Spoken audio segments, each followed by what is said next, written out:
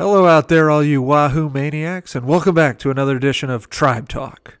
Tonight, the Thunderous Wizard and the Irate Lover take you to Cleveland, the city of lights, the city of magic, as we go into Major League 2. Hops and box office flops.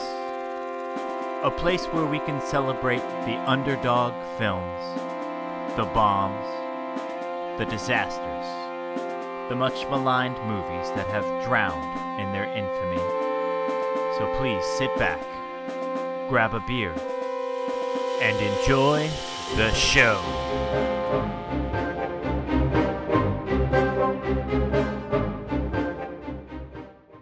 So we're back on Hops and Box Office Flops, presented by RevengeOfTheFans.com.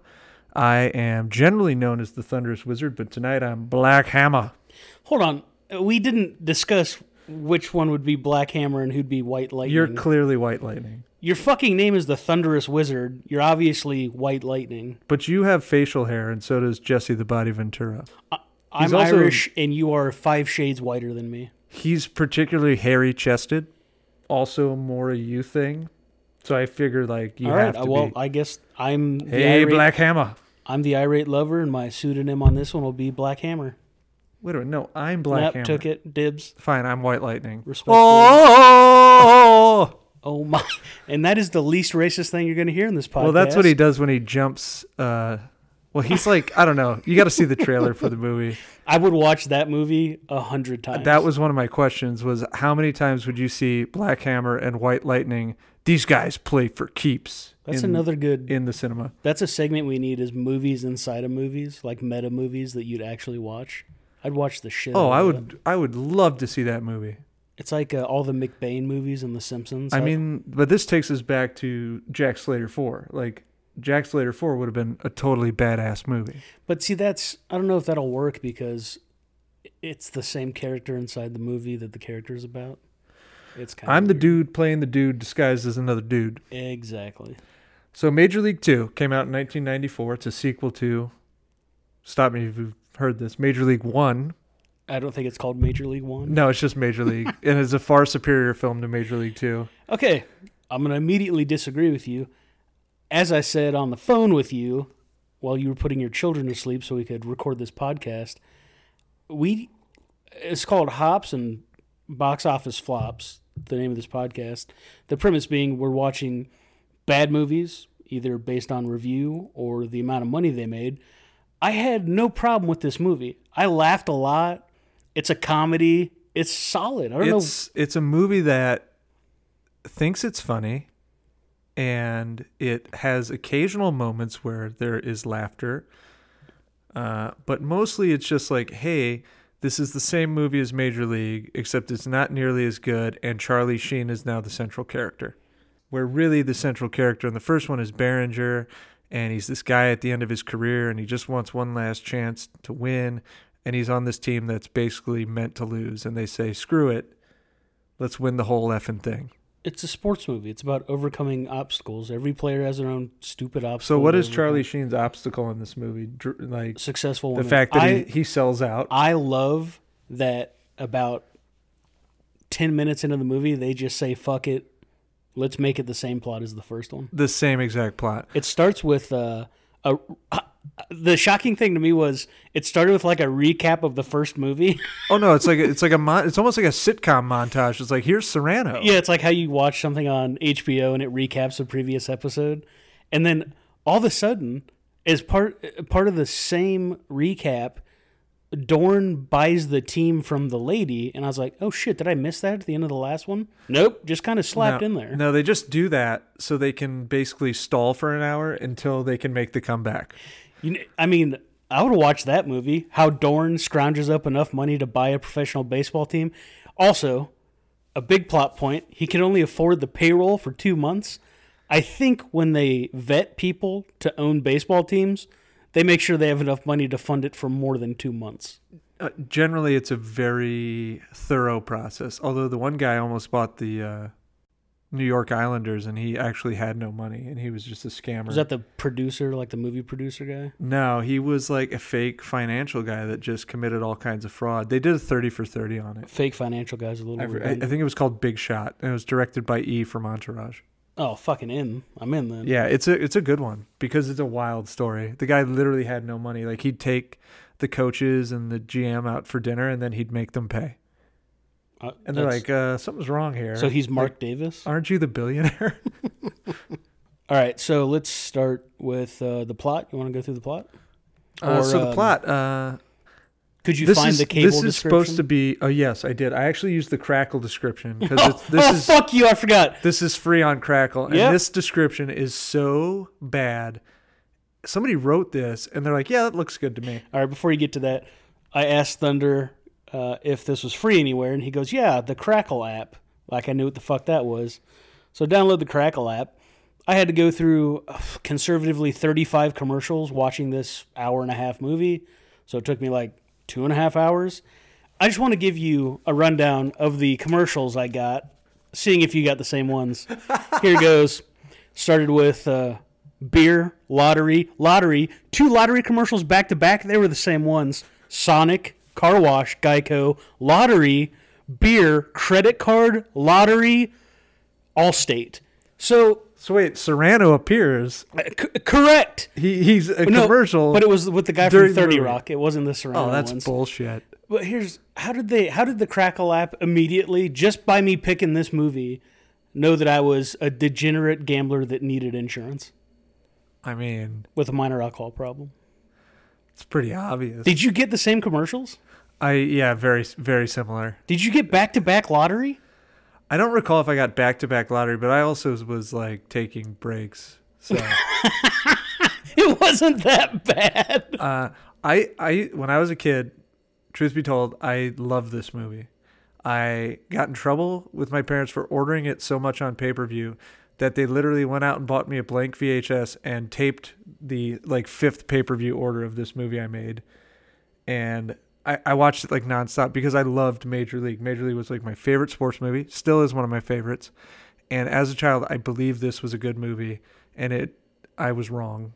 I was very wrong. It's not terrible. It's just not nearly as good as the first one. This is the It's second. it's baffling to me that you think this is better than the first movie. I can make a strong case for that. This is the second time you have told me a story where you ordered a movie on pay-per-view so many times it upset your parents. What was the other one? Rumble in the Bronx? Oh, Rumble in the Bronx. I think the buy button was broken. What's wrong with you? Because this is back when you'd order something, you literally got to watch it one time. That was it. Yeah, And I would just play it back. Let's roll it back right now. run it back. Jackie Chan, There wasn't enough dubbing for me. Run it back. yeah. I did not have nearly as much of an issue with this movie as you did. Again, it's a comedy. It's kind of corny, but it's basically the first one with just higher quality filming and Just slightly different better character writing. beats. Yeah. Also, you lose the presence of the veteran pitcher Eddie Harris, and they kind of replace him with a guy that has no lines. So that kind of I wrote his name down. I had a question His about name's him. Shope. Shoopy. He was he pitched major leagues. How old? No shit. Yeah. How old was he in this movie? 65? I mean, he looks older than Tom Berenger, so He looks like everybody's dad I knew growing up. It's terrifying. yeah. No, he literally looks like a guy you'd see out mowing his lawn, drinking a Budweiser. It was. And then he'd give you the hard stare, like, "Oh, I know you're up to no good." He was.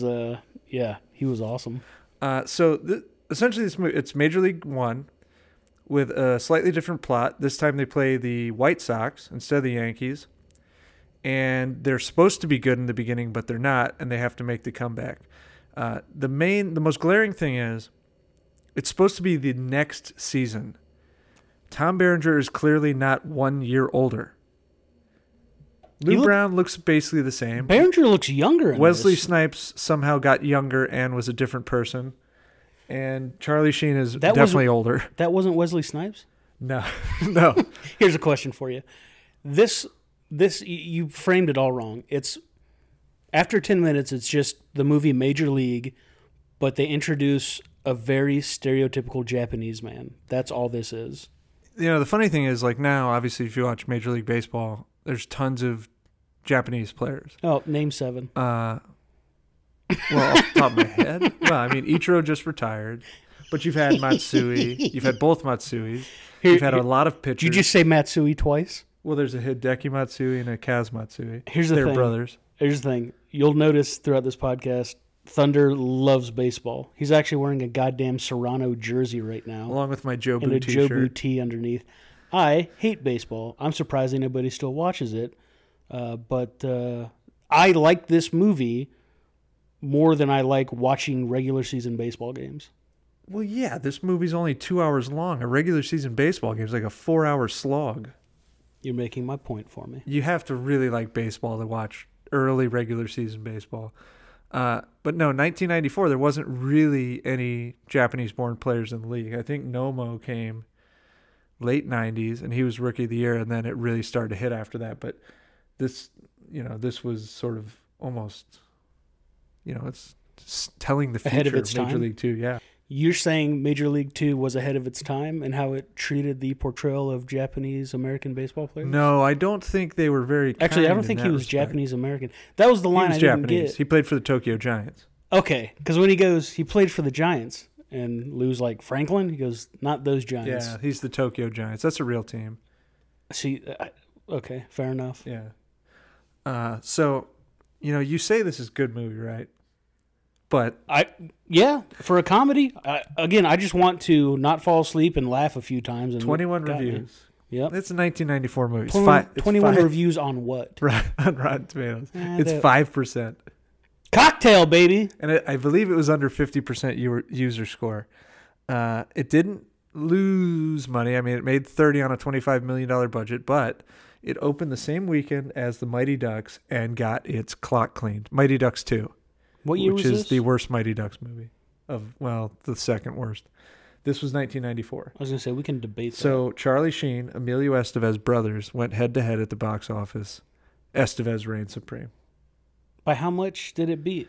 Overall, this made around 30. Mighty Ducks 2 made around 46. Oh, it's not like it blew it out of the water. Who gives a shit? Well, dude, got rocked, knuckle pucked. Team Sheen. You can be Team Estevez all you want. Oh, for sure. What was that movie they did where they were brothers and they were garbage men and they saw a Men at murder? Work. Was that a good movie? I like that movie. Keith David's in it, and I love Keith David. So we're If you not don't, going to do that movie. Well, I think it probably got terrible reviews, so conceivably we could do it. I mean, they shoot Ed Begley Jr. in the ass with a pellet gun. Oh, speaking of which, in this in the fake movie Omar Epps is in this movie with Jesse Ventura, do you see the scene of the guy where he's just bent over and a bullet wound bleeding out of his ass? In his ass. Mine fell the hardest. Mine are the deadest. That got me good. I don't think I've ever seen that in a movie, just a guy bent over with a huge ass wound that's bleeding. No, Well, not in anything I've seen on I'm TV. assuming he got shot in a lot of different other places because Couldn't tell. I'm Just not his sure. ass. I'm not sure that's the fatal wound. Just his bleeding ass. Yeah, So did you do the plot? I did. So, Okay. actual description from Crackle. Okay. Now I'm not sure who owns Crackle. Sony. But they've never watched baseball, I can assume, because the description for this movie was just one season after shocking the entire baseball world with their national championship. Not a thing in Major League Baseball. Pretty sure it's called a national championship. Continue. They won the American League championship and Just or no, they one did. season. They One won. season after hoisting the Lombardi Trophy. Yeah, The Cleveland the Indians. national championship. So, which doesn't exist, right? The Cleveland Indians reunite. Are they in the National Did League? they break up? Are they in the National League? They're in the American League. Oh God, they didn't even get fuck. I was gonna say maybe they just left a word out. The Cleveland Indians reunite as if they just broke up and everyone went their separate ways to play ball. And anything can happen in Major League 2. So drops the title of the movie. In the description. In the description. That's like a no-no. That's terrible. So how would you have described this movie? Dissimilar from that. I didn't write anything down. You go. I'll think of something. I just said a baseball film about the plucky underdogs is far less interesting the second time around. Plucky. Yep. They're a fun bunch. You've got a Buddhist. You've got a Japanese with the samurai warrior spirit. You've got a new catcher who's a total asshole and another catcher who's a country bumpkin. They're a plucky team. Overly sensitive pitcher folds under the pressure of Randy Quaid verbally harassing him from the outfield. There you go. Boy, there is something to be said. Like, at this point in time, both of those guys are right around the peak of their powers. Who? Randy Quaid and Charlie Sheen. Bullshit. Quaid was peaking at leaving Las Vegas. Which Quaid is that? What's the fucking Chevy Chase? Vegas Vacation. That was the so peak. like, right in here he's he's only 2 years away from ID4 at this point. Yeah, but how many years after? Oh, okay. He's 4 years after Days of Thunder. Yeah, but he's like 20 years prior to Conspiracy Theory Quaid, which is the best. Yeah, but it's like, which of these guys had a steeper decline or fall from grace? I think Quaid did, because Charlie Sheen was getting paid $1 million an episode to be on that terrible I was gonna sitcom. say, even when Sheen was like falling off and he pulled his own tooth out and Tiger Blood and all that nonsense, people still loved him. I mean, there were a lot of Team Sheen people. I mean, he did like a speaking tour. Although he was, yeah, that's kind of insane. Like, there was a movement to get him invited to the World Series. Didn't he like get charged with kidnapping and abusing a porn star? I'm sure there was something like that in there. Is he in prison right now? I know that he contracted HIV, and then he was like, well, I'm not going to treat it. I'm going to go to Mexico because they can heal me there. And I was like, oh, man, he's going to die. But he's still kicking, because a buddy of ours met him at a Reds game. What, recently? Yeah, like last year. Oh, my. Yeah. He did not look good. Shocking. So my main question, and I have a lot of them, You have one main one.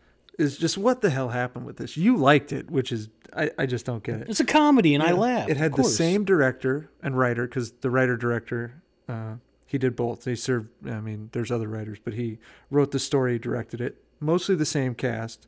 Same friggin' music. But, there's just nothing to it that separates it in any way. I'd say the writing. Women can't live with them. They can't pee standing up. Rube Baker. Rube? Lot of sage advice from Rube Baker. Okay, say his name again. Rube. No, say his whole name. Rube Baker. Say it together, how you'd say it. Rube Baker. As soon as I introduced him, I heard Rube Baker. I was like, the guy's first name is Rue? Nope. They chose to make the guy's name Rube Baker. You can fucking name a character anything you want. This is an original story. So Rube Baker, I don't know, I can't remember the name of the actor off the top of my head, but you'll recognize him from Starship Troopers. No, you won't. He's the guy his helmet comes off during the live fire exercise. Here's how I'll describe him. He's he not gets killed. Dauber. He's not Dauber. That's it. He could be Dauber's bastard son. Doppelganger. Doppelganger. Fucking nailed it. So as we Whoa. Okay, I'm Okay. going to name some redeeming qualities of this movie. You agree or disagree? how long is this list? Oh, extensive. There's at least 11 things here. So first of all, Rube Baker's dropping knowledge. Fantastic. Lots of advice he gives. How about Bob Uecker? Is that his name, Bob Uecker? Bob Uecker, yes. Bob Uecker, the announcer, going from Harry Doyle. R.I.P., drinking Evian in a nice suit. He's dressed like, who's that hockey announcer that dresses in the... Don Cherry. He's dressed like Don Cherry, real nice, fancy, flashy suit, drinking water. As the Indians get progressively worse, he starts to drink beer, and then all of a sudden he's just wearing a wife beater and drinking Jack Daniels. And literally passing out during games. Gotta love Bob Uecker. So there you go. There's redemptive, right? A little symbolism. He's losing his mind, getting drunker as they get worse. So take that. Okay, so Bob Uecker is a strong point of both films, so that's fine. The line, at least they're not from Canada. Why does Bob Uecker hate Canada? That's true, yes. So that. I feel like in the mid '90s, there's a lot of jokes about Canada. Didn't a later career John Candy make a movie where they just essentially made fun of Canada? Canadian bacon? Yeah. First of all, when you say later years, John Candy, I mean, it was towards the end. I mean, it was only like a couple years till Wagons East, and that was his last movie. was so. Canadian bacon funny? I don't remember laughing at it when I was young, so I doubt it's funny. I think I saw it when I was too young. Rhea Perlman's in it. I know that. Yeah, because you have a notoriously great sense of humor as a child, right? Oh, I'm very pleasant. Everybody knows that. False. Okay. Male pattern baldness, Wild Thing haircut in the beginning. Yeah, that's okay. Yeah, got it. When Serrano says, "I'm free and clear," and again, back to the writing, Vaughn says, "Did he just say free and queer?" Yeah, there's some just really lazy writing. Not only is it racially insensitive, it is also moderately homophobic. Again, this is a time period where Black there's a lot Hammer of and White bad Lightning. jokes. You know you like that. That trailer's awesome. Yeah, How about, but I'd rather see that movie than okay, this one. here's one for you. Speaking of racially insensitive, they are the Cleveland Indians. In the outfield, I believe of the home opener when they're playing the White Sox, there's a sign that says Engine Power, INJUN. Well, Chief Wahoo's been widely criticized for sort of his insensitivity in recent years. Here's the only two issues I had with the film. Only two. The only two. By the way, I watched Only this two. I watched this on Crackle. It hasn't yet made the Criterion Collection, but when it does, I'll watch it there too. Here's two issues. When the kids ask for an autograph, and he asks his ex-girlfriend for something to write on. Did you recognize her? No. Coneheads. The daughter? Yeah. Also Dazed and Confused, which is the better movie than Coneheads, but yeah. That's awesome. Yeah. Okay. Damn it. Coneheads was funny, right? We're not going to do Coneheads. Sometimes doesn't Farley I feel I've got to run away. Yeah, I mean, I don't know if it holds up. He doesn't have an asshole in Coneheads, does he? No, he just has like two growths. How does he poop? I think they just operate at maximum efficiency, Coneheads. I mean, you see the way he eats, so. Yeah, it's a nightmare. Yeah, so he just burns it. He just burns it. Okay, so he asked for something to When he's sign. narfling the Garfarg, he burns a lot of calories. So he gets a magazine and a pen, like a blue Bic pen, and just signs the front of a glossy magazine. Would be totally worthless. I was very It's upset not how by you that. sign autographs, Charlie. It really bothered me. So that, again, small problem. Everything else, fine. The other thing that really bothered me was, so Wild Thing, like, he's dating this rich chick who's also his manager. She's cleaned him up. He's not wearing the glasses, not wearing the leather jacket. He doesn't come out to his music anymore. He doesn't have the haircut. He goes on Leno, right? He's trying to, like, create this image that's more profitable. He goes on Leno. Leno asks him, like, one or two questions, and he starts telling this story about being in a high-speed chase with the cops where he got off because he knew some transvestite judge in Colorado.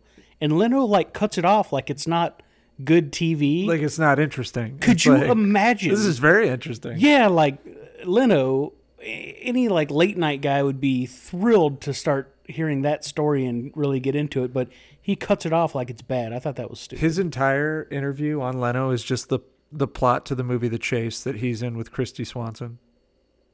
You ever seen The Chase? No, but I love Christy Swanson. The Chase is pretty terrible, but he steals a car and he goes on a high-speed chase, and Flea and Anthony Kiedis chase him in a monster truck, and I think Henry Rollins is in it. Oh, my God. Yeah. So those are my only two issues with the movie. Everything else, totally fine. Oh yeah, you really nailed it. I've turned around. I'm on the other side. You of have the no fence questions now. for me, do you? I love it. See, I can tell you have no questions. Here's my big issue. So the montage we talked about seems to serve no purpose other than to waste time, and it just really highlights the fact that Wesley Snipes isn't in the movie anymore. That is... It's like so glaring. It's like, oh, so he's not here. Omar Epps Okay. doing his best Wesley Snipes impersonation. And it's not a good one. So now I don't want to be too mean to Omar Epps because he's had a pretty actually good career. It's actually debatable who wound up having the better career. Well, only one was in the program, so done and done. Yeah, but only one was Blade. Yep. Only one was in Blade 3 as well. Well, only one was on House. Which one was on House? Omar Epps. Actually, isn't that supposed to be a good show? I know it's pretty ridiculous, but I would imagine if you binge it, it gets repetitive. That's a great thing about binging old shows is you pick up on the plot so quick. well, any show that's like a 22 episode per season show has to just feel miserable when you're trying to watch them all. Binge Bar Rescue, it gets to be a nightmare after a while. I bet you he yells at everybody at every episode. Big Or old- he finds like rats or some other awful shit in the kitchen. There's a lot of yelling. Yeah. So Omar Epps was 21 when they made this movie.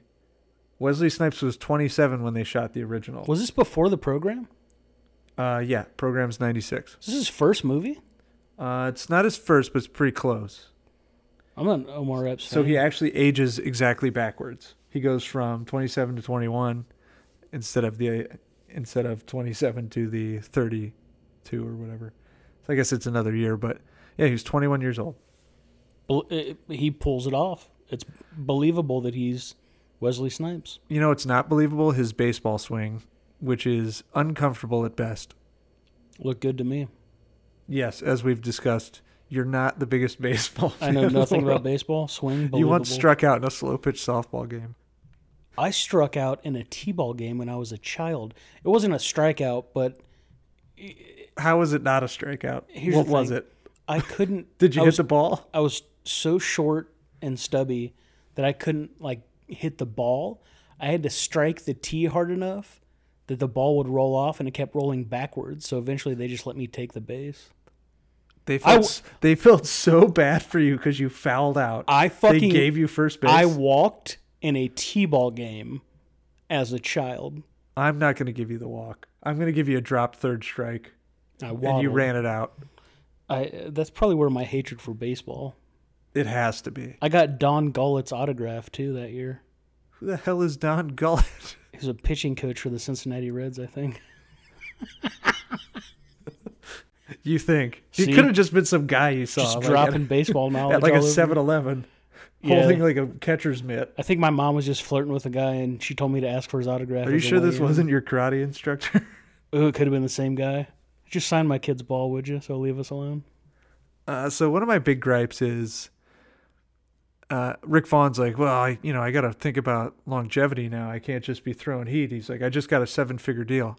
Who gives a guy who's been in the league for 1 year and literally only pitched well for about 2 months a 7-figure deal? So that's just $1 million, right? Well, yeah, but that's a lot. Don't almost all baseball players get $1 million deal if they are throwing Well, 90? now, Okay, go back to 94.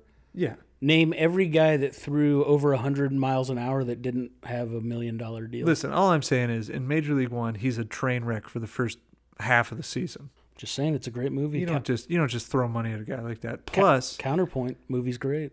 he's a felon. You never know if he's going back to the big house. Former felon. Was he a felon? Of course he was a felon. In the first movie, he starts in prison. He gets invited to Indians camp on a collect call. What? Yeah. He's in the California Penal League. So he's in jail. Okay, fair enough. What, you don't believe in second chances now? I'm reformed. You know I do. After watching the Adnan documentary, I'm on your side now. Oh, it's about time. He's the most innocent person ever of all time. Here's a legit question, although I think one of these fell out of your rugby shorts I one joined practice. the Patreon. I felt for him so much. Who keeps a Playboy in their back pocket during practice? Like, Wait. why is that a plot point? Oh, Rube, I see that you read Playboy. Why is he out on the field with a Playboy?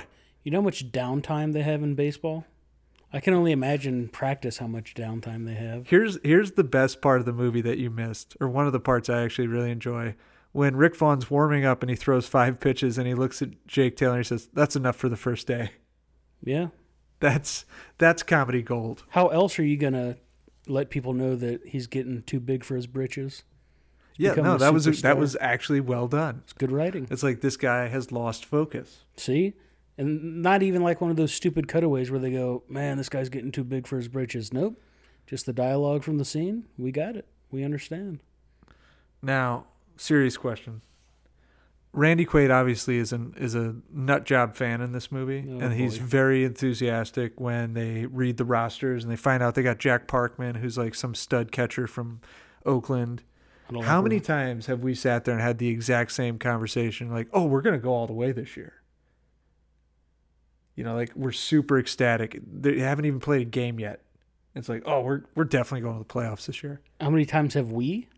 Just talked about the teams we like. I've never done that in my life. Well, you're like the most super depressed fan ever. Oh, really? Why don't you rattle off your sports teams? Baltimore Orioles. Right now, we're the best team in baseball, 4-1. You've been dog shit for 15 years. And I will tell you right now, I've been thinking about it these past couple of days. Like, man, maybe we're the team nobody knows about. We're going to catch people by surprise. See, when your teams suck, you have two options: delusion or realistic. I'm realistic. You're delusional. Yeah, keep in mind there's 157 games to play. Don't start with the Orioles. And I'm talking myself into Bills, a winning season. Clippers. There you go. Well, I got the Penguins. No, baseball, hockey. You can have those two sports. Penguins are legit. They're my only good team. Great. Only good team. Bills. But I guarantee you, the draft will happen in a couple weeks, and I'll talk myself into the Bills. Yeah. I'll do it. Guaranteed. As a Dolphins fan, I will watch the draft, think every player we're going to have will turn us around for about a week, and then I'll be thinking about next year's draft. Yeah, that's sad. We just need. You got to at least go to week 6. I remember rolling into Buffalo this year, and the Bills were playing the Bears. I don't remember our record, but it wasn't good. And I'm like, if we can win this game, whole season turns around. Within one quarter, we're down 21 points. And it's like, we could still do this. No. I remember watching a lot of Dolphins games and thinking, man, if we just had like 3 or 4 more major injuries, we could get a higher draft pick. You're rooting for it.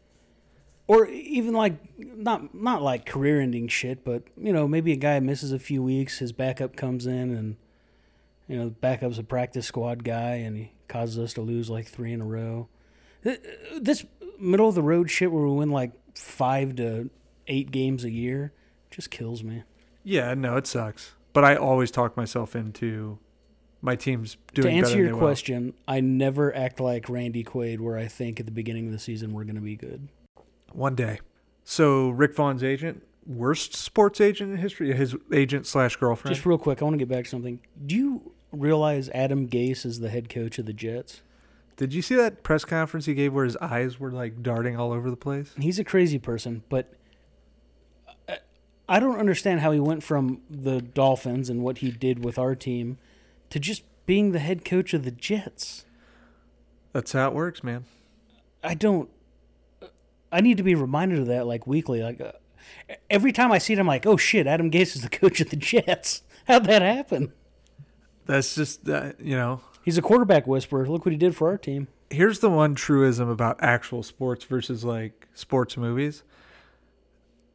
In every sports movie I love, like the coach is the most inspirational person in the world. In real life, most coaches are just assholes. Yeah, that's fair. Like I've probably had one good coach in my entire life that I really like thought changed my life in some profound way. And I played a lot of sports. And I don't have a lot of kind things to say about most of my coaches. I had a t-ball coach who would literally just scream at us. Meanwhile, we're like 5 years old. Just scream at us. It left such an impression. My dad talks about that guy to this day. Well, if I would have had that guy, maybe I wouldn't have had to fucking walk to first. No, he would have told you to go home. Good. That's what I needed. That would have been the end of Snowflake? All right, so what are the questions you got for me? Because I have great answers all in defense of this. So Flannery, is Flannery the worst sports agent of all time? Who's Flannery? That's Charlie Sheen's girlfriend. Rick Vaughn's girlfriend/agent who has him seeing a sports psychologist and doing terrible speed stick commercials. Guard. Her first name's Flannery? Yeah, her name is Flannery. What's her last name? Smannery. All right. I don't know her last name. So is she the worst agent ever? Yeah. Or is it Jay Moore? I was just going to say, it's Jerry Maguire. Got to be Jay Moore from Jerry Maguire, right? Yeah. No, I think she's probably... She's pretty terrible. Not only are you sleeping with your client, but you're trashing him behind his back to your friends at his own home. Oh no, worst agent ever. Agent/manager, rookie of the year, the stepdad. Oh yeah, that guy is bad. Guy's a piece of shit. And Yeah, he tries to sell a child to the Yankees. That is bad. He also murders a bunch of children in that Paul Walker movie about hockey.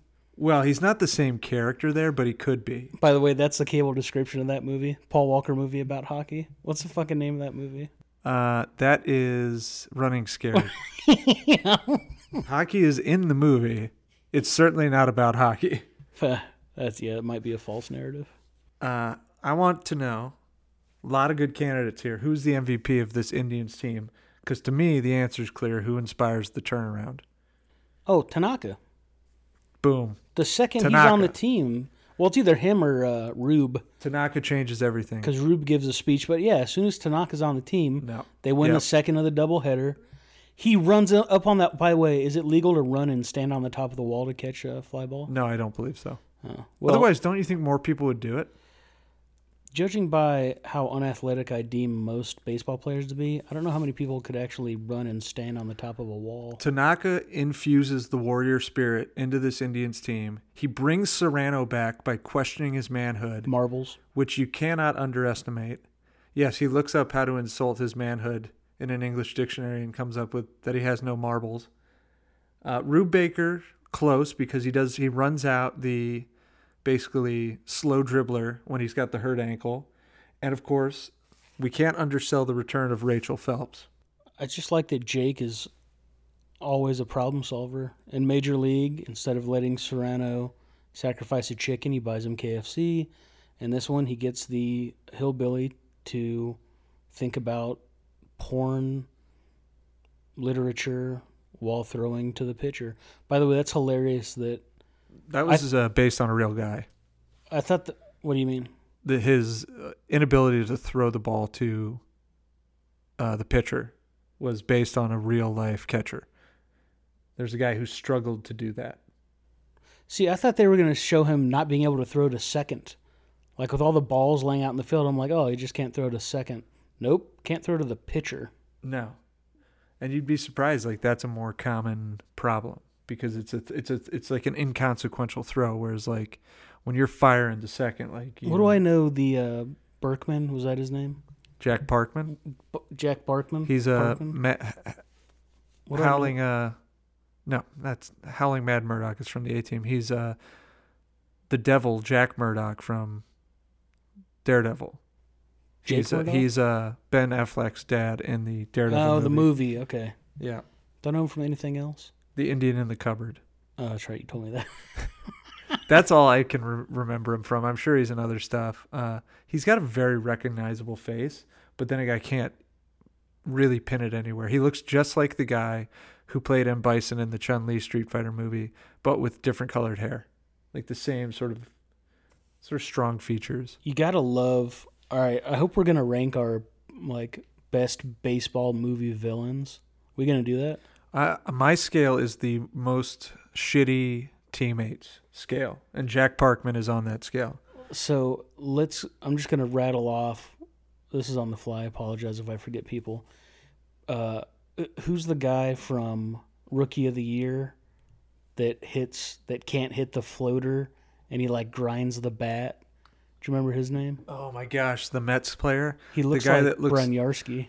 Yes, that he looks just like Brynjarski. He looks like Latimer. Except like huskier. So he's on the list. And with curlier hair.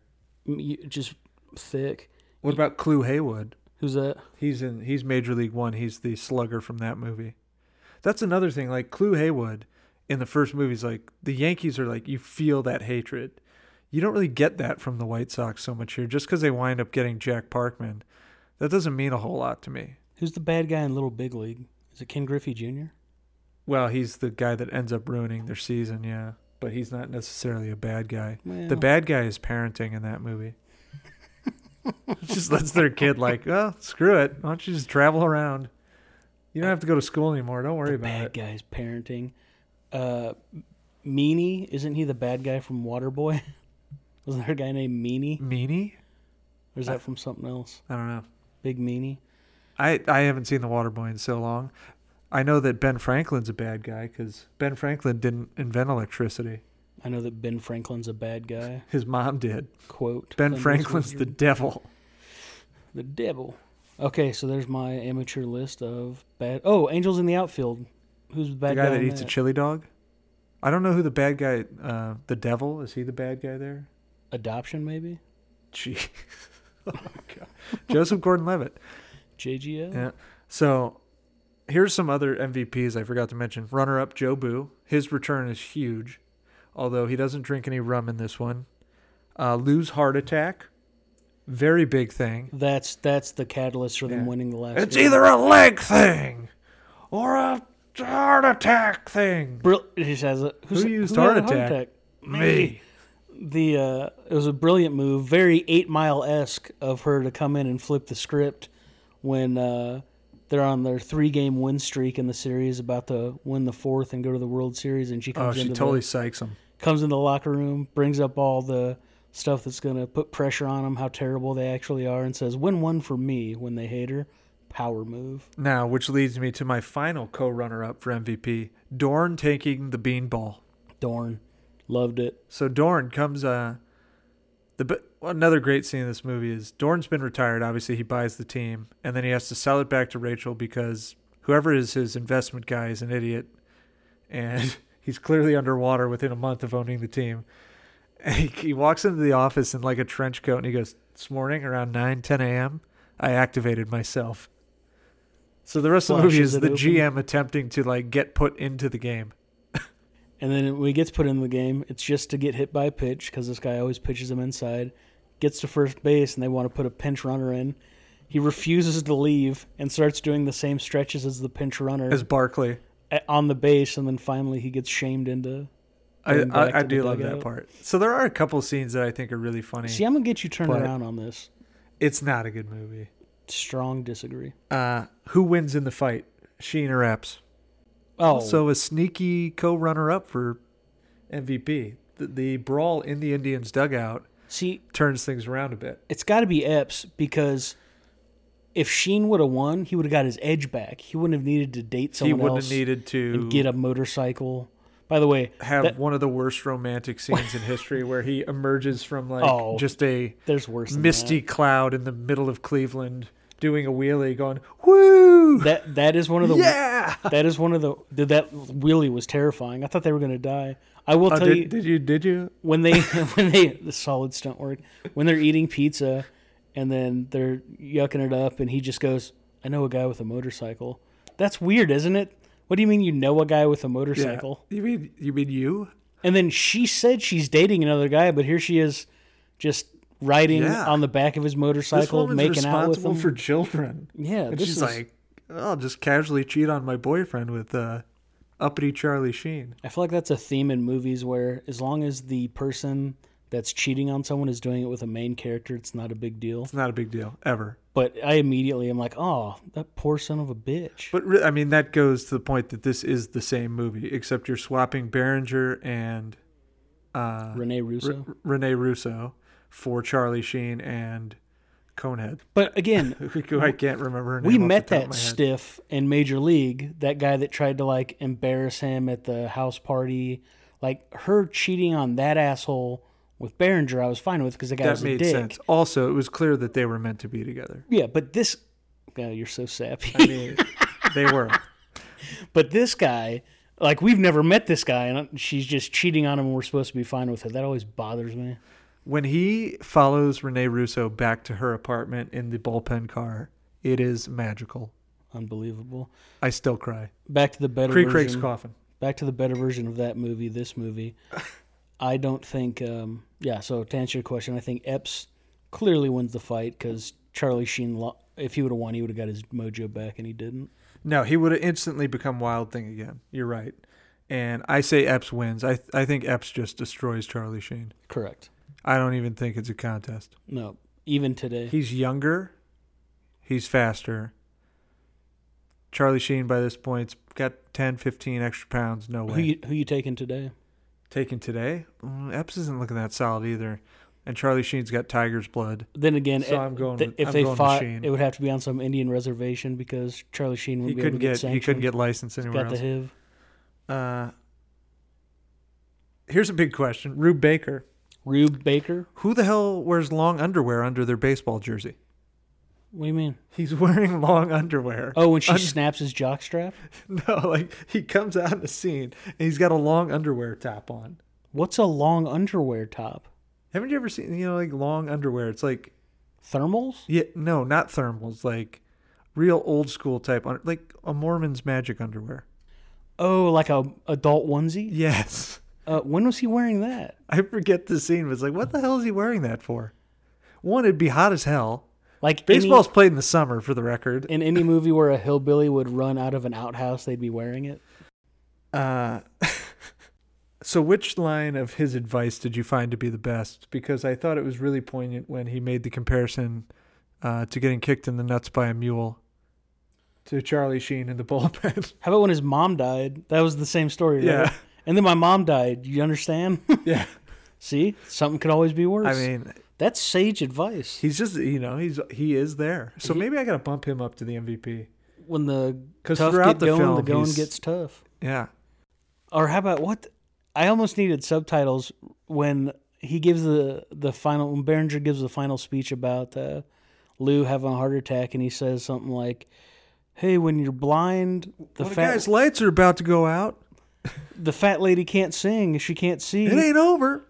It was fantastic. Yeah, him just biffing all the great sayings was pretty solid. Good character trait. Here's a very solid question.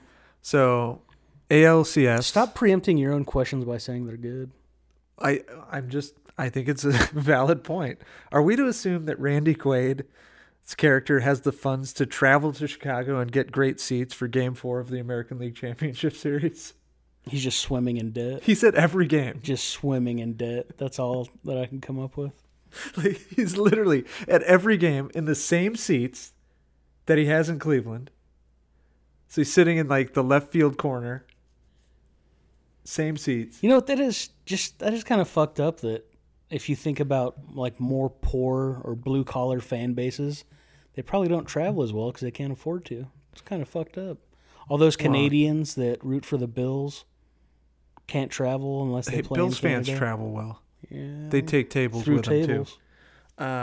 No, that is one of the kind of the crummy things about sports, and particularly, like if you think about if you played the Yankees today, the cost of a Yankees ticket is so astronomically higher than almost every other team besides, say, like the Red Sox or like maybe the Dodgers in the playoffs. Like you could never travel to that game if you were a super passionate fan. Yeah, that does suck. They're like behind home plate seats are like $3,000 a pop. Luckily, I'm a Dolphins fan. I don't have to travel anywhere to see them lose. Well, they're America's team. Or what? They're Serena Williams. So that really J-Lo's team. That wraps it up for me. Well, no.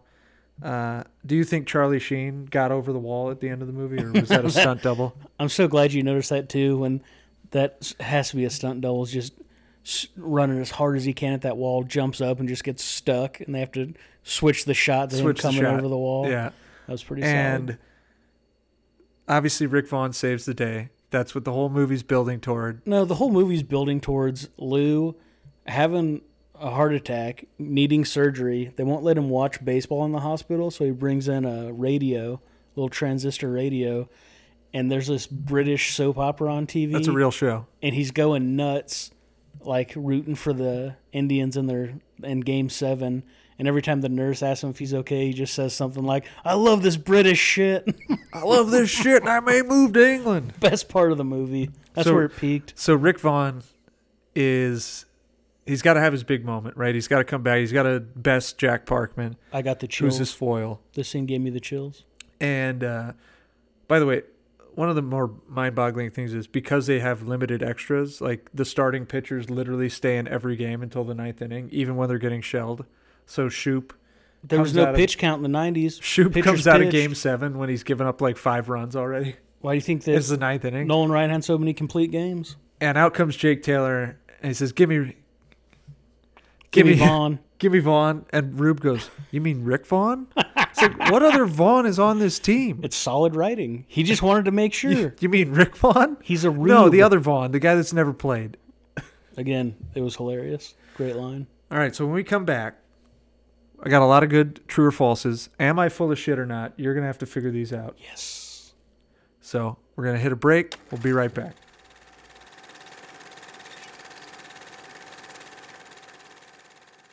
So we're back on Hops and Box Office Flops for our second segment. Am I full of shit or not? This is all based on research I did on the internet. Some stuff I made up, some stuff I did not. So here we go. This Indians season, well, the one they lost to the Braves in the World Series, then the Marlins a couple of years later, was what sent Randy Quaid over the Looney Tune edge because he'd grown up an Indians fan. True or false? False. I feel like he's not from Cleveland. False. I don't know where he's from. He went over the edge because he became increasingly paranoid, maybe due to illicit drug use, probably due to some mental health issues. No. And he swore that a cabal of Hollywood elites was out to kill him. He's and not that wrong. They had killed Heath Ledger. Big conspiracy theory. Chris Penn, Sean Penn's brother. Yep. And that he, Britney Spears, and somebody else were next. So he fled to Canada, and he was arrested a couple of years back trying to illegally re-enter the United States. Yeah, stay woke. Quaid is. Hashtag Quaid is woke. That's going to take off. Camden Yards, home of my beloved Baltimore Orioles, doubled as Cleveland Municipal Stadium. Scenes depicting Indians' road games were filmed mostly at nearby Baltimore Memorial Stadium. I'm going to say false. They don't film movies in Baltimore mainly because of all the crime and falsely accused people that are in prison. That is true. They filmed it at Camden Yards. You can actually tell because the warehouse, which is in behind right field, you can see it throughout the movie. So, is that how you can tell it's in Baltimore, or is it from all the detectives forcing people to testify against others? What movie did you watch? This is the Adnan Syed case, you son of a bitch. Also, I've been watching a lot of The Wire. So when Shope is pulled from Game 7, he says, "I can't believe I walked that Punch and Judy hitter." Punch and Judy was a term used to describe pro baseball players who were known for domestic abuse. In the tragic comedy, Dr. Punch kills his whole family and then outwits a ghost, a crocodile, and a doctor, convinces the hangman to be hanged in his place, and at the play's end even defeats the devil himself. Okay, that was going to be one of my questions, and that was such a preposterous read of the play. I'm going to say that's absolutely true. It's false. Well played, you son of a bitch. The term was coined in the 60s by Walter Alston. It referred generally to a hitter that didn't hit the ball hard or out of the park very often, but sort of sprayed it all over the field. So Tony Gwynn would be a Punch and Judy hitter because he kept the ball in the ballpark, hit a lot of singles, doubles, etc. Seems like a dark term to coin for a guy who just doesn't hit home runs. Punching Judy? Yeah, that's not great. If you've ever seen Gone Girl, the puppet Punch is like a primary plot point. Like he beat her to death with the puppet, right? Or like it was a gift or something like that. But it's used because it's like, oh, this guy beats his wife. Your in-depth knowledge of Gone Girl is mind-boggling. I haven't read the book in a while. In a while? or seen the movie. I hated the movie. My God. Okay, Charlie Sheen. Don't trivia. you see Affleck's dick in that movie? I don't know, and I think you're. What right. do you mean yeah. you don't know? Batman. It came out of the cowl. I was gonna say, if you got a glimpse at Batman's dick in a movie, you would definitely know. Charlie Sheen could actually throw a 90-mile-per-hour fastball, a skill he attributed to his tiger's blood. No chance. That's a pretty rare feat. False. Although he did play shortstop for his Santa Monica High School baseball team, and he was offered a D1 scholarship to the University of Kansas. His dream was to play shortstop for the Cincinnati Reds, but he was expelled shortly before graduation after he was arrested for credit card fraud. Just to be clear, you asked me, could he throw a 90-mile-per-hour baseball? I said that was false, which it was. You said, you're right, but he was a good high school baseball player and a felon. Yep. Okay. So he never got to go to Kansas because his scholarship was revoked after he got arrested for credit card fraud, which, dude, you're in high school. What are you doing? Yeah. And you're rich. Like, what are you doing? Who would commit some sort of fraud stemming from the monetary system while they were a high schooler. We definitely don't know anybody like that. Wait, do we? Oh my God. Let's move on. Someone I went to high school with got arrested for it. We'll talk about this off air. He got arrested for identity theft, the guy I went to high school with. Nope. He was a loser, so it didn't surprise me. Charlie Sheen once gave a pep talk to the UCLA baseball team. At the urging of the coach, he spoke to them about avoiding drugs. His advice? Don't do crack, drink chocolate milk, enjoy your moment. That's all I've got. That sounds like LT's speech from The Waterboy. This is true. He said this. He said drink chocolate milk in his hype speech. Yep. Don't do crack and drink chocolate milk were his two key pieces of advice to this college baseball team. Okay. One night while they were filming this film in Harrisburg, Pennsylvania, which I guess is where they shot spring training scenes, Charlie Sheen and other stars of the movie boarded a bus and visited Central Pennsylvania Business School to go to a party. False. This movie was filmed in Baltimore, where all the crooked politicians kept Adnan Syed in prison for 20 years. That one's true, too. Really? Yep. This movie's fantastic. In 2009, the Indians hosted a Rick Vaughn bobblehead night. True or false? Ooh, true. True. Yeah. They played the Milwaukee Brewers, which also allowed Bob Uecker, a.k.a. Harry Doyle, to throw out the first pitch of the game. I mean, when your team's really bad and the comedy movie they make about them is the best thing you got going, why not just have a bobblehead of Charlie? It's a Charlie Sheen bobblehead night. It's kind of like how in Philadelphia they have a statue of Sylvester Stallone. Of a fictional character, yeah. During the 2016 World Series, a fan petition, and Sheen, who rallied for it himself, got him invited to throw the first pitch out for Game 7 of the World Series. Say that one again. So in 2016, the Indians played the Cubs in the World Series, and the fans and Charlie Sheen both basically petitioned for him to be asked to throw out a first pitch.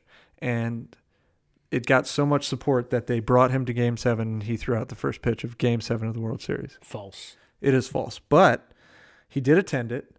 He was flown out by a businessman on a private jet, and he got to sit in the guy's box because everybody was so excited about him like wanting to do this. Like, that's how much Major League means to the people of Cleveland.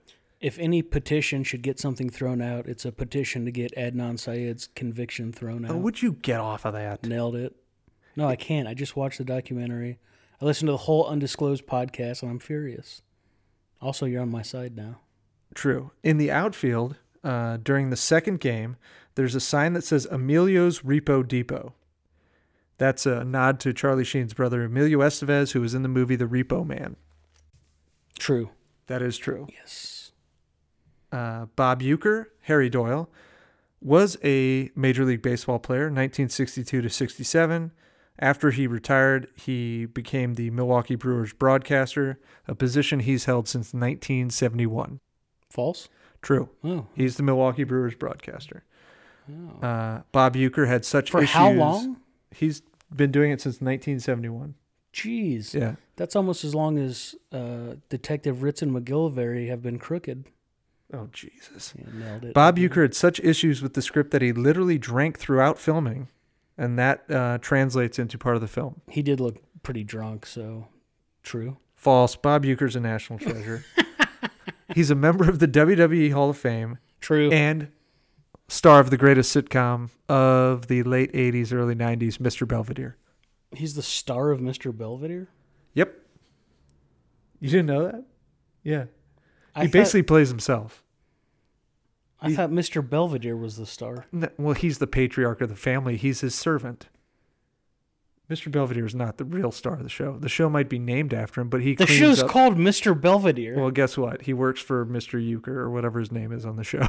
That's like saying Uncle Phil's the star of The Fresh Prince. Is Alfred the star of Batman? Yes. No. Intruder alert. Intruder alert. Intruder alert. He's the star of McGregor Syndrome, a documentary. Uecker served as the ring announcer for Hulk Hogan versus Andre the Giant at WrestleMania 3. True. It is true. So that is my internet true or false. Now today I've got two segments. not only do I have the scale, and I want to find out where Jack Parkman ranks on the terrible teammate scale, but I also have an upgrade downgrade, and we're going to decide whether it was an upgrade or a downgrade when an actor came in to replace a different actor in the sequel to a movie. Yes, All right, I like so this. we will be right back. Okay, here we are back on Hops and Box Office Flops, brought to you by RevengeOfTheFans.com for our third segment. Oh, you never told him what we're drinking. Oh, we're drinking Joe Boo's rum, with his permission, of course, because it's very bad to drink Joe Boo's rum, and I really can't afford to get hit in the back of the head with an errant baseball bat anytime soon. So I love how you forget to do that part of the show every time, and it's literally the first word of our podcast. Well, it doesn't have any hops this time. You don't know what hops are. Yeah, they're like Hey, you know what? You don't have any hops either. I don't have any hops. I don't have many hops, but You saw me getting at that one time when I was 17. of the pair, I have more hops. I had a 22-inch vertical in high school. I'm not sure what to make of that. You know what? I think you and me together, if we could combine all of our athletic achievements, we could put together a pretty good combine run. Well, we would have to not. We'd have to not participate in the 40 and then add everything else together combined as one person. The shuttle run would not be kind. No. Even if they took like mine minus yours. Yeah, we'd have to come up with some really fancy algorithms to sell that. All right, what segment do we have here? All right, so where would Jack Parkman, Daredevil's dad, rank on the most toxic teammates scale? Okay. Now, just like last week, we're getting worse as we go up. So the culmination is the worst teammate. I have number one in my head right now. I am so excited to see if we're on the same page. Is it a football movie, your number one? No. Oh, shit. But you can then give me who your number one was. My number one is Michael J. Fox as the Teen Wolf in Teen Wolf. Sure, he averages a triple-double, but he also gave the whole team fleas. Is he a boxer in Teen Wolf 2? Yeah, and it's Jason Bateman in Teen Wolf 2. Teen Wolf 2 was better Also, than Teen not a Wolf. team sport. That's Boxing. Unless you're in Russia. Corbin Burnson as Roger Dorn in the Major League movies. He tanks plays, he bullies rookies, demands to receive playing time when he's the GM. Not a great teammate, Dorn. His wife sleeps with the relief pitcher. I'm listening. And then he tries to assault him before the big play-in game. Number 3. This one might get you. I think the next two might get you a little bit. Jamie Foxx is Steamin' Willie Beeman in Any Given Sunday. A know-it-all third-string quarterback who puts himself above the team, changes plays at the line, and falls in love with his own success. See, this is what sucks, is I was thinking about that, but he totally redeems himself. He does. But he's obviously not a better teammate than Teen Wolf. So, I mean, like, Willie Beeman... he's a worse teammate? No. Redeems himself, but it takes his car getting sawed in half by Lawrence Taylor. Shark LeVay, Yeah. You could say LL Cool J is a worse teammate because he doesn't block. Well, he's a bad teammate too, And but he he also fumbles beats 'cause up he's Jamie selfish. Foxx in the shower, who's being a worse teammate than he is at the time. Fuck, Latimer throws an alligator in the shower. Well, which brings me to number 4. Andrew Broniarski as Steve Latimer in the program. When your college is embroiled in controversy, the last thing you need is the resident roidhead to physically assault a co-head. Worse, then he gets off the juice and he can't tackle anymore. You can go fuck yourself. He's not even close to the worst teammate in that movie. He's a terrible He teammate. juiced and worked himself up from a special teams player to a defensive starter. He's a paper lion. You piece of shit. He was great. The worst teammate in that movie is Ray Griffith. He's not or a great Griffin? teammate Griffith. either. Well, I don't He know. misses the block on purpose. Well, Omar Epps steals his girlfriend. He misses the block. Holly That's a Berry, bad teammate thing. That's a serious code violation of locker room etiquette. Don't introduce yourself as starting tailback to the guy that's going to take your job. Then he's going to steal your girl. Did you say yo girl? Sorry about that. Yeah, Latimer, not Must a good steal teammate. your girl. Last. No, now, disagree. I think this guy legitimately is an awful teammate. Billy Blanks is Billy Cole in The Last Boy Scout. Suffice to say, it's not a great day when your teammate murders a bunch of people on national television.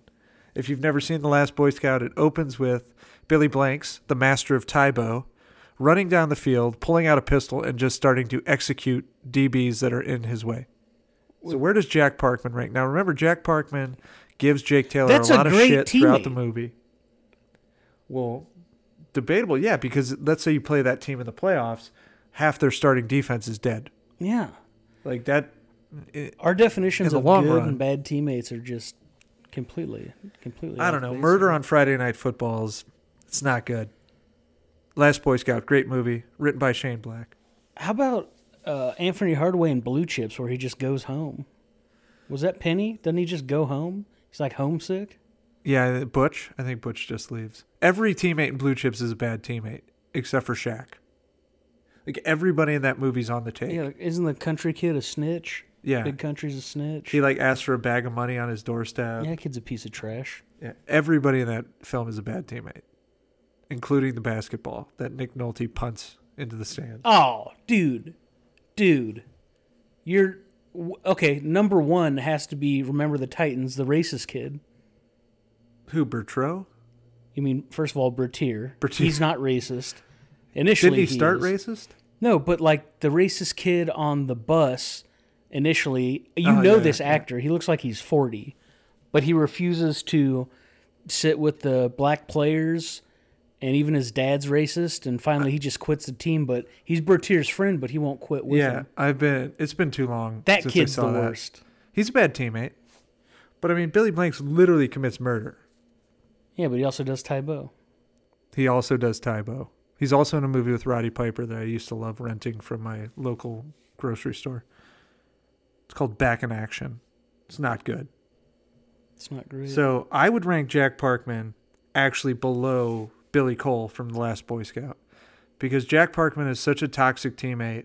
He hates everybody on the team. He's all about himself. And he literally forces himself out of town and then plays for the rival team. Also, zero chance they trade him to the White Sox. They would never trade him to a team they have a potential of playing in the playoffs. I mean, I know it makes sense for the movie plot, but it's not going to happen. Jack Parkman smokes in the dugout. He constantly makes fun of Jake Taylor's bad knees. I'm not a fan of making fun of people's bad knees. Correct. I'm also against that. He's awful. He's the worst. He's always razzing poor Rick Vaughn, who's clearly going through a mental crisis. I don't know, man. Not a good teammate. I think you should have let me. You should have let me do this scale. Your scale's terrible. Oh, these are legitimately not good guys Oh, to he play committed with. homicide, so he's a bad teammate. Bullshit. He did steroids. He's a bad teammate. Yeah, he's a terrible teammate. You're full of shit. He tries to commit sexual assault and gets kicked off the team. He doesn't try to. Well, like, pretty sure he. He commits some form is of a assault. bad teammate. Hey, No. Joe Kane's no prize piece either. He has to go to rehab mid-season. Joe Kane's doing everything he can for that team. He's trying to get his edge back, a la Wild Thing. Also, Christy Swanson, another Christy Swanson movie, The Program. That film, we're not even allowed to mention it on this podcast. You know, That's I how thought good it about is. making the backup quarterback the bad teammate since he uses the coach's wife to take his test for him. Coach's daughter, Yeah. Daughter. Coach's wife. That's not a good move. Bobby. Yeah. Bobby Collins. And he's kind of an asshole. So he was close to being on the list, but No way, dude. Backup quarterbacks are the glue guys. They keep the team together. the near assault is not a good look for a college that's already in trouble. How dare you put Latimer on the bad teammate list? You He's suck. Terrible teammate. So where would you rank Parkman? I'm not using your scale. In I protest? refuse to use your scale. 1, the movie was good. 2, I'm protesting your scale. So I'll take that. He's a 5. All right, now upgrade, downgrade. This is new because Wesley Snipes, very famous actor at the time, replaced by a guy who's discernibly less famous than him in 1994. And was it an upgrade or a downgrade? And then I have an additional series of people who were replaced. So current filming year, 94, whenever this was, Yep. I'd say downgrade. Huge Wesley downgrade. Snipes, uber talented. So downgrade. But Omar Epps turned out to be a pretty solid actor. Omar Epps had a decent career, but I think given how iconic Willie Mays Hayes as a character was, it's going to be a downgrade no matter who it was. Yeah, it's hard to step in and just be someone else. It doesn't work. And I think whenever you have a sequel and you immediately lose one of the bigger stars, it's just time to say we're not going to do it. Especially someone that's like super charismatic. It'd be like if they did, if someone tried to replace Eddie Murphy in Beverly Hills Cop 3. Like, you just can't. You can't do it. It's like, we'll get Mike Epps. It's like, well, no, he's not funnier than Eddie Murphy, and he's not as famous either. Yeah, it's a tough spot to be in. Which, like, when he replaced Chris Tucker, right? He's a different character in Next Friday, but the movie's noticeably worse without Chris Tucker. Yeah. It's not a funny. Like, I actually really like Mike Epps. He's just not as funny in that movie, in that sequel. Like, it's a much worse movie. Yeah, so, yeah, Wesley Snipes. Yeah, so, like, for example, like, an upgrade would be, like, yeah, we're losing Will Smith, but we're getting Idris Elba as Deadshot. I think that's an upgrade. Wow, controversial statement. Will Smith hasn't really done anything good in a while. I did like Concussion, but it's not a great movie. I just think the story's well, in his important. Personal life, being a Scientologist, he's probably done a ton of good, so he doesn't need to on the screen. He's done good that I'll never see or know of. Yeah, because he's the only guy that can really help people. Correct. You got nothing on him. All right, so here's some other upgrade downgrades. Julianne Moore replacing Jodie Foster as Clarice Starling in Hannibal. Downgrade. Huge downgrade. Her southern accent is abysmal. Correct. Now, Jodie Foster had always said she was going to come back, but here's the reason. I never knew why she didn't. I thought she thought the ending was too dark. But it turns out the book, Hannibal, which I've never read, climaxes with Hannibal Lecter and Clarice becoming lovers, and she thought that was a betrayal of the character. So even though they retooled the ending, she's like, you know what, I'm over it, I'm not coming back. Wait, for the one that Julianne Moore was in, that was supposed to end with them banging? Becoming lovers, yeah. So, yeah, she falls for Hannibal Lecter, which I agree. I think that totally betrays who that character is. So, like in that dinner scene, they start banging? When he's cutting Ray Liotta's head open? It's not 50 Shades of Grey. It's not 50 Shades of Lecter. No, they just, like, wind up together. Where he eats Ray Liotta's brain, yeah. I always thought 50 Shades of Grey matter. She had left because of that scene. Like, she thought that was a bridge too far. But no, I found that out. So she said, I don't want to be in this movie unless I can fuck Anthony Hopkins? No, she didn't want to. She thought it betrayed who the character was. Like, why would she fall in love with Hannibal Lecter? She knows he's a sicko. So in the book, she's an FBI profiler. So who is she to say that this made-up character in the book is doing things wrong? Well, it's artistic integrity. I think she has a valid point. What are you talking about? I think it's a stupid turn for a character. What are you talking about? But the book was written way before she played this character. Well, good for the author. It's not like she's saying this was adapted for the screen, and I don't like how it was adapted. She's saying the source material's stupid. Well, she's entitled to her opinion. Yeah, but didn't she read it before she did the movie? Well, no, she didn't do Hannibal. The reason she didn't come back for the sequel is because in the book Hannibal, they decide like, oh, she's going to fall in love with him. Was Hannibal written after the movie Silence of the Lambs was already made, or had it already been written? I don't know. I think it might have come after. Who knows? I'd have to look. But I mean, it's a stupid turn for a character. Okay, that's fair.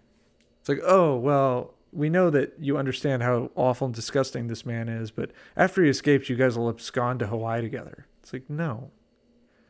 Because it's like only assholes wind up marrying serial killers while they're in prison. Like, okay, they're actually sick individuals. I totally themselves. Get it. So if Hannibal was not written until after Silence of the Lambs, and then she saw that script and went, "Oh, this is stupid. They shouldn't get together." 100% on her side. We'd have to look at that. But I would agree. I would not. I would say, you know what? We're not going to catch lightning in a bottle twice for one thing, because Hannibal is it's an awful sequel. Red Dragon, actually pretty good. You didn't like Hannibal? No, Hannibal's terrible. It's almost unwatchable. It's fantastic. I saw it in theaters, and I remember when he gives leaving the theater to the kid on the airplane. And I was having a conversation with an elderly woman, and I was like expressing just how disappointed I was in that film, considering how good Silence of the Lambs was. That dude's face that he cuts up with the glass because he does LSD and Hannibal convinces him to. Yeah, you're not going to turn me around on Hannibal. I'm never going to see it again. It was terrible. Let's watch it together. No, I'll watch Red Dragon or Silence of the Lambs. I'd even watch Manhunter, which was Red Dragon The original Red with Dragon? the CSI guy and Tom Noonan. The axe murder? Yep. Yep. All right, Don Cheadle replacing Terrence Howard as Colonel James Rhodes, aka War Machine. Upgrade or downgrade? Neutral. Who gives a fuck? I'm all upgrade. Everything Don Cheadle touches turns gold. So Terrence Howard on his departure from Iron Man. Turns out the person I helped become Iron Man, when it was time to re-up for the second one, he took the money that was supposed to go to me and pushed me out. And that's why he was replaced, apparently. Now, I don't know how much stock you can put into that. Interesting. Maggie Gyllenhaal replaces Katie Holmes as Rachel Dawes in The Dark Knight. Upgrade or downgrade? Major downgrade. Your sister hates her. She doesn't like her. Actually, I don't know. I don't think Katie Holmes did much for me, but it was a very noticeable change. I know that doesn't answer your question, but to me, it was noticeable. it was just noticeable. I think she dies in the second one, so who cares? I think it's a wash. Spoilers for The Dark Knight. Mainly because I know he's in love with Rachel in Batman Begins, but she to me wasn't a very important character. I didn't think she had a lot to do in that movie. So in the second movie, when she Much has more to do in the second movie. yeah, I think it's fine. It didn't bother me, so I'd say upgrade. Yeah. And lastly, and I know they're different characters, and I don't care because they're playing the exact same person. Ooh, okay. Jason Patrick replaces Keanu Reeves in Speed 2 Cruise Control. The biggest downgrade. Such a downgrade. Oh, it's a ridiculous downgrade. Okay. Bateman replaces Michael J. Fox in Teen Wolf 2. Upgrade or downgrade? That's a downgrade. No, strong disagree. Michael J. Fox is one of the bigger stars in not saying he's not a great star. I'm just saying I loved Bateman in that role. But that movie's also stupid. You know, a guy crushes a golf ball in his hand in that movie? Both movie? movies are stupid. Let's just get that out of the way. That's fair. That's for me to argue the legitimacy about a movie of a teenager becoming a werewolf. But I feel like at that time, Bateman plays a better stupid comedy actor. I don't know. It's a downgrade. For me, I'm going downgrade.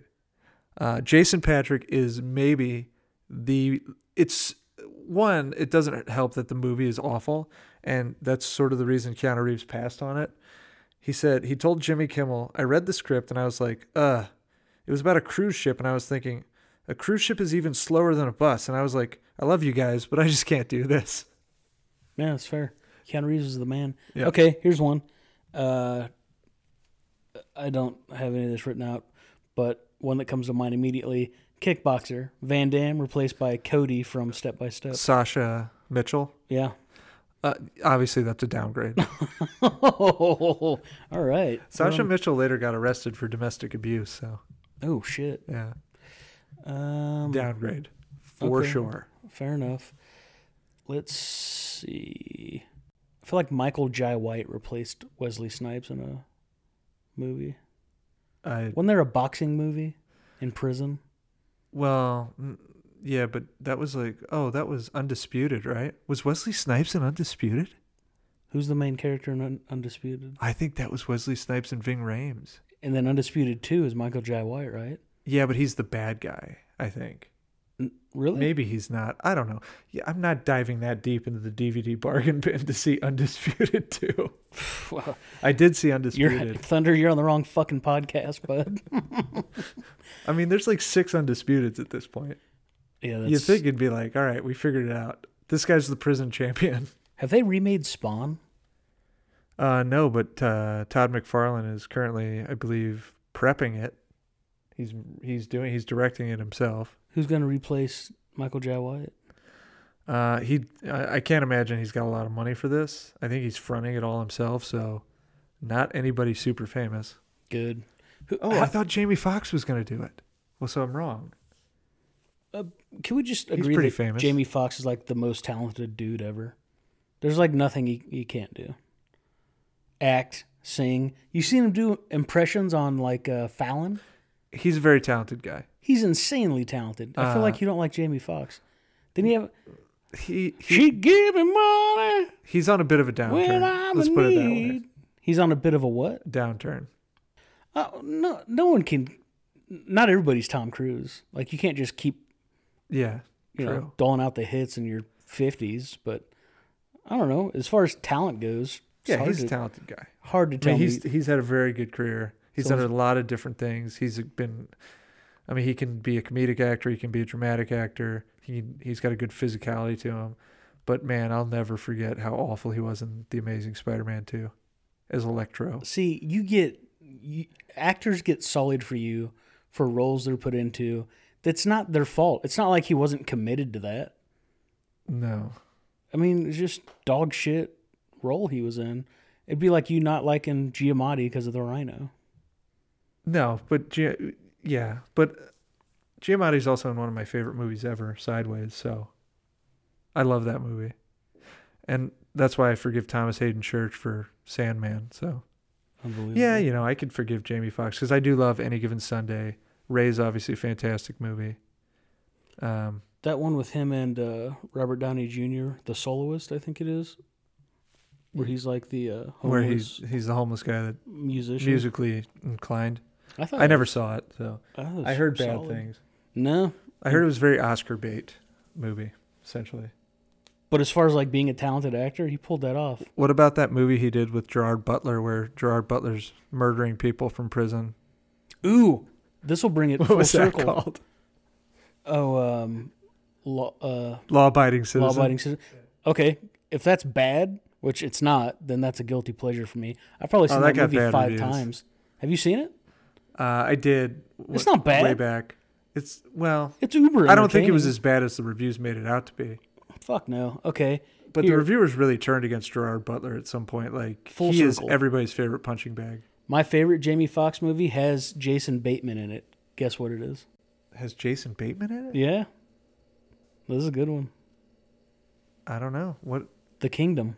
Oh, that is a good movie. Yeah. Really good movie. That's with Jennifer Garner. Peter Berg directed it, right? Yeah, and that is my recommendations. Okay, wrap it up. All right. So actually, we'll come back. We'll do recommendations. I have one that I watched. We'll see if Irate Lover, a.k.a. Black Hammer, followed through with his agreement to watch Triple Frontier. We'll be right back. So we're back with our final segment of this week's Hops and Box Office Flops. Be sure to check out our Twitter at Hops and BO Flops. I'm going to put together another wrestling film poll because WrestleMania is April 7th. That's this upcoming Sunday. This should air before then. So I'll put together another poll. Obviously, Ready to Rumble won't be on this one. And we'll see what comes out on top. I'll keep the movies a secret for now. And then we're getting into a football poll. At some point, a couple things to look forward to. I'm just gonna pick a movie because I've liked most of the movies you've made me watch. Well, that's sort of the point. Like, yeah, these movies don't make a whole lot of money, and most of them get terrible reviews, but they're worth seeing for the most part. And I think that's sort of the fun of it. I mean, this movie I don't think is particularly great, but you could see it. It's not going to ruin your night. At some point, I just want you to make me watch just the worst movie. Oh, I can do that. Okay, but like not one that's super mainstream, like not The Room or something everybody's, or Troll 2, which you made me watch, but something that's just horrible that I haven't seen. Yeah, no, I can easily do that. I can figure something out for the wrestling poll for pizza. I mean, like the football poll, I was thinking about putting Johnny Be Good on there, and I'm sure you haven't seen that. No idea what that is. It's a movie where Anthony Michael Hall, the nerd from 16 Candles and The Breakfast Club, plays the jock. And he gets a football scholarship. It's terrible. Uma Thurman's in it. Robert Downey Jr. Not a good movie. So that's definitely going to be on the football poll. But it's a piece of 80s cinema. So anyways, recommendations. What do you got? I've got another Netflix movie. And what did you think of Triple Frontier? So recommendations, if you have HBO, The Case Against Adnan Syed, watch all 4 parts. If you haven't listened to Serial, listen to it. Then listen to all the Undisclosed podcast. Rabia Chowdhury, Susan Simpson, and Colin, I forget his Samson last Simpson? name. I think those are their names. They actually dive into it. They're 3 attorneys. Rabia obviously knows Adnan, but She's his cousin, right? I think her brother was his best friend. Oh, okay. I don't know if they're actually related, but they go into the real deep dive legal issues, and it's just fascinating how much stuff Serial missed and left out. And then become a Patreon supporter of them to give some money to Adnan's legal fund, since they just fucking overturned an appeal for Adnan, which should have stayed, and now they have to do some more legal maneuvering to see if they can get him out. So, strong recommendation there. Okay. So, Triple Frontier. Now you want? Yes, I did watch it. Don't. No spoilers yet. We can spoil it next week. We can get into some of the issues I had with it, even though I did like it. Oh, nonsense. So we're going to spoil it. So here's your fair warning. All right, here's your warning. If you haven't seen Triple Frontier yet. Well, maybe. All right, let me give my recommendation, then we'll hit Triple Frontier. Fine. Since that's a spoiler. So I watched Highwaymen, which is about the two ex-Texas Rangers who hunted down Bonnie and Clyde in 1934, starring Woody Harrelson and Kevin Costner. It's a great period piece and a very interesting look into mid-Depression America and sort of the obsession with celebrity, even in the 1930s, that people had, like how they romanticized Bonnie and Clyde, how people like loved these two outlaws who were committing horrible acts of violence and murdering police officers and actual citizens, and yet they were celebrated. And what's interesting about it, because I did a lot of research, not a lot, but I looked into it after I watched the film, was that the papers, in order to sell papers because it was the Depression, they would just write stories about Bonnie and Clyde. So they became like mythic folk heroes, like modern day Robin Hoods. And so when they died, they show this scene in the film. It's not a spoiler to know that Bonnie and Clyde are murdered because they had to be put down, as the movie so eloquently puts it. Thousands of people show up in this town that they're being taken through, just trying to get a glimpse of them, trying to get a piece of them, because it's like, their heroes have been killed. Like 18,000 people showed up to Bonnie's funeral in Dallas, Texas. 15,000 people showed up to Clyde's funeral. It's almost absurd, like what they became in the minds of the people, because they were sticking it to the man. The banks had failed all these people. People were dead broke. And they looked at them as like being the good guys, but really, they were horrible, violent offenders. And I thought it was a great movie. It's very slow played. Two really terrific performances by two actors who've been doing it a very long time. I could not recommend that movie enough. I loved it.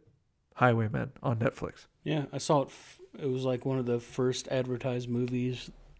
Like 2 days ago, I was thinking about watching it, so I'll give it a shot. I really enjoyed it. So now Triple Frontier. If you haven't seen it, we're going to spoil it. What did you think? You liked it, kind of. I did, but I do have a huge issue with it. I did not. So, liked some of the actors. It seemed pretty straightforward. The writing was okay, like the dialogue and all that stuff. Nothing was like super corny or cheesy, but yeah, I didn't... there was some cool stuff, like how the money was in the walls. Is it the house with the safe? The house was basically built by money. I thought that was cool. But, like, the whole Ben Affleck's, like, the captain of an elite special forces team. I think they were just Army, not just. I don't need to be put. They were like Rangers. They were Rangers. They were right? special forces. All right, so they were Rangers, and he just gets greedy, and that's the reason. That was the plot-breaking moment for me, because he has a hard stop. He's never broken a hard stop, and all of a sudden he's like digging through the wall, and they're like, "Hey, we got to go," and he's like, "No, I built in a 15-minute cushion." It's like, no, these guys are the best of the best, and half the movie they're making just really stupid decisions, so they stay too long. So then the family sees them. Then they have too much weight. That was the part that killed. It breaks the movie. I didn't understand the math. They had like $250 million. And all they had to do was drop like 50. Now, there's 5 guys. Like, you can live with $40 million. And when they were talking, though, he made it seem like, because he said, I think I heard the line, "You want to leave $200 million on the runway?" No, I think $50 million. You want to just leave $50 million sitting here on the runway. It's like, well, it's either that or death. Because here's the thing. If you have $250 million and $200 million you need to leave there, I kind of get it. But if it's $50 million you're leaving there, just fucking leave it. Even if it's 200 and you're each going to make 10 million, it's like you're never going to spend that money. Yeah, and I didn't know. Just take the money. Like, I didn't realize like how far away they were from the water, but can you imagine hiking with that much weight over those mountains? Could you imagine hiking with big Ben Affleck's corpse in a bag? And one of them was shot. See, that's where the movie brought me back in, because the brotherhood of these guys, and when he bites it, and he's the guy with the most to lose, it just like broke me up. Did And it just Affleck write stuck with that me. movie? No, I believe the director J.C. Shandor wrote it and directed it. He did All Is Lost, which is a great movie, but it's very, you have to be into watching a guy literally just acting by himself, because it's Robert Redford on a sailboat in the midst of a storm. And he also did A Most Violent Year, which is really good if you haven't seen that. So did they? Well, there's definitely going to be a sequel because he gives them the coordinates. latitude, longitude, of where the. So I mean, money it is. just really hit me hard when he turns around, he gets plugged by that guy, and just like, oh, well, suddenly like this goes from being just a botched thing to like something that has just a lasting consequence that's just not going to go away. It took me forever to figure out where I knew the pilot from, the helicopter pilot. Pedro Pascal. Yeah, what did you know him from? He's the Red Viper of Dorne. Yeah, from Game of Thrones. Yeah, but he's also, I mean, he's going to be in Wonder Woman 1984, and he's on Narcos. Yeah, no, but I knew him as the guy in Game of Thrones. He's the Red Viper. Because he wasn't speaking with that weird accent. I mean, the cast I thought did a really great job. Oh, yeah. The acting was fine. Again, the only thing that bothered me, I was like, well, if he told you can't make it over the fucking mountains, then leave and then your money. helicopter crashes because you don't make it over the mountains, you all deserve to die. Yeah, it bugged me so much because they literally say it 2 different times, like, we don't need this much. It's like, oh, we can't just leave it. It's like, yes, you can. Like, do you understand the difference between 50 million and 40 million is not, it's not going to really have that big of an effect on your life. They would have been fine. See, I guess I didn't pay enough attention. I thought he said, are we really going to leave $200 million on the runway? If he just said, if we're going to leave $50 million on the runway, yeah, of course you are. That's a no-brainer. Yeah. And then, of course, like, they're burning money in the middle of the wilderness. It's like, you guys are trying to be inconspicuous. Like, maybe not start a And that's signal what got flare. him killed, right? Well, that's how the kid tracked The kid was him. tracking him, which Yeah. I also, like, these guys are ex-special forces guys. They would have known somebody was on their trail. They would have snuffed that kid out. You ghost me again, motherfucker. I'm going to bleed I'm gonna you. bleed you real Yeah. quiet. But who knows? Like, they did have donkeys and shit. I mean, Yeah. they probably weren't really. I really enjoyed it. I think it has some great action set pieces. I love how it's shot. Oh, don't get me wrong. Cinematography is on point. It's worth watching, but like, You really do have to get past that like reality breaking moment where these guys who are seemingly intelligent people just continue to make awful decisions. yeah, And you can't just account that all to greed. like that being the big turning point for them. Just pissed me off. Yeah, and it's like that's the end. So easily avoidable. It should have been something else, something like out of their control, because that was so easily avoidable. exactly. Like, you know, because you have that moment, like Charlie Hunnam gets shot in the house, but he's fine, so that ends up not mattering at all. You know? Yeah, and now it's just like, That had to be like the game-changing moment, but I guess you can't murder one of the big stars right at that point. like, because I didn't like when Ben Affleck died. I was like, well, yeah, this makes sense. It's all his fault. Yeah. Like if it was something external and he got shot, I would have been way more attached to the character. But I'm just like, dude, this is all your fault. You're fucking greedy. You're just an idiot.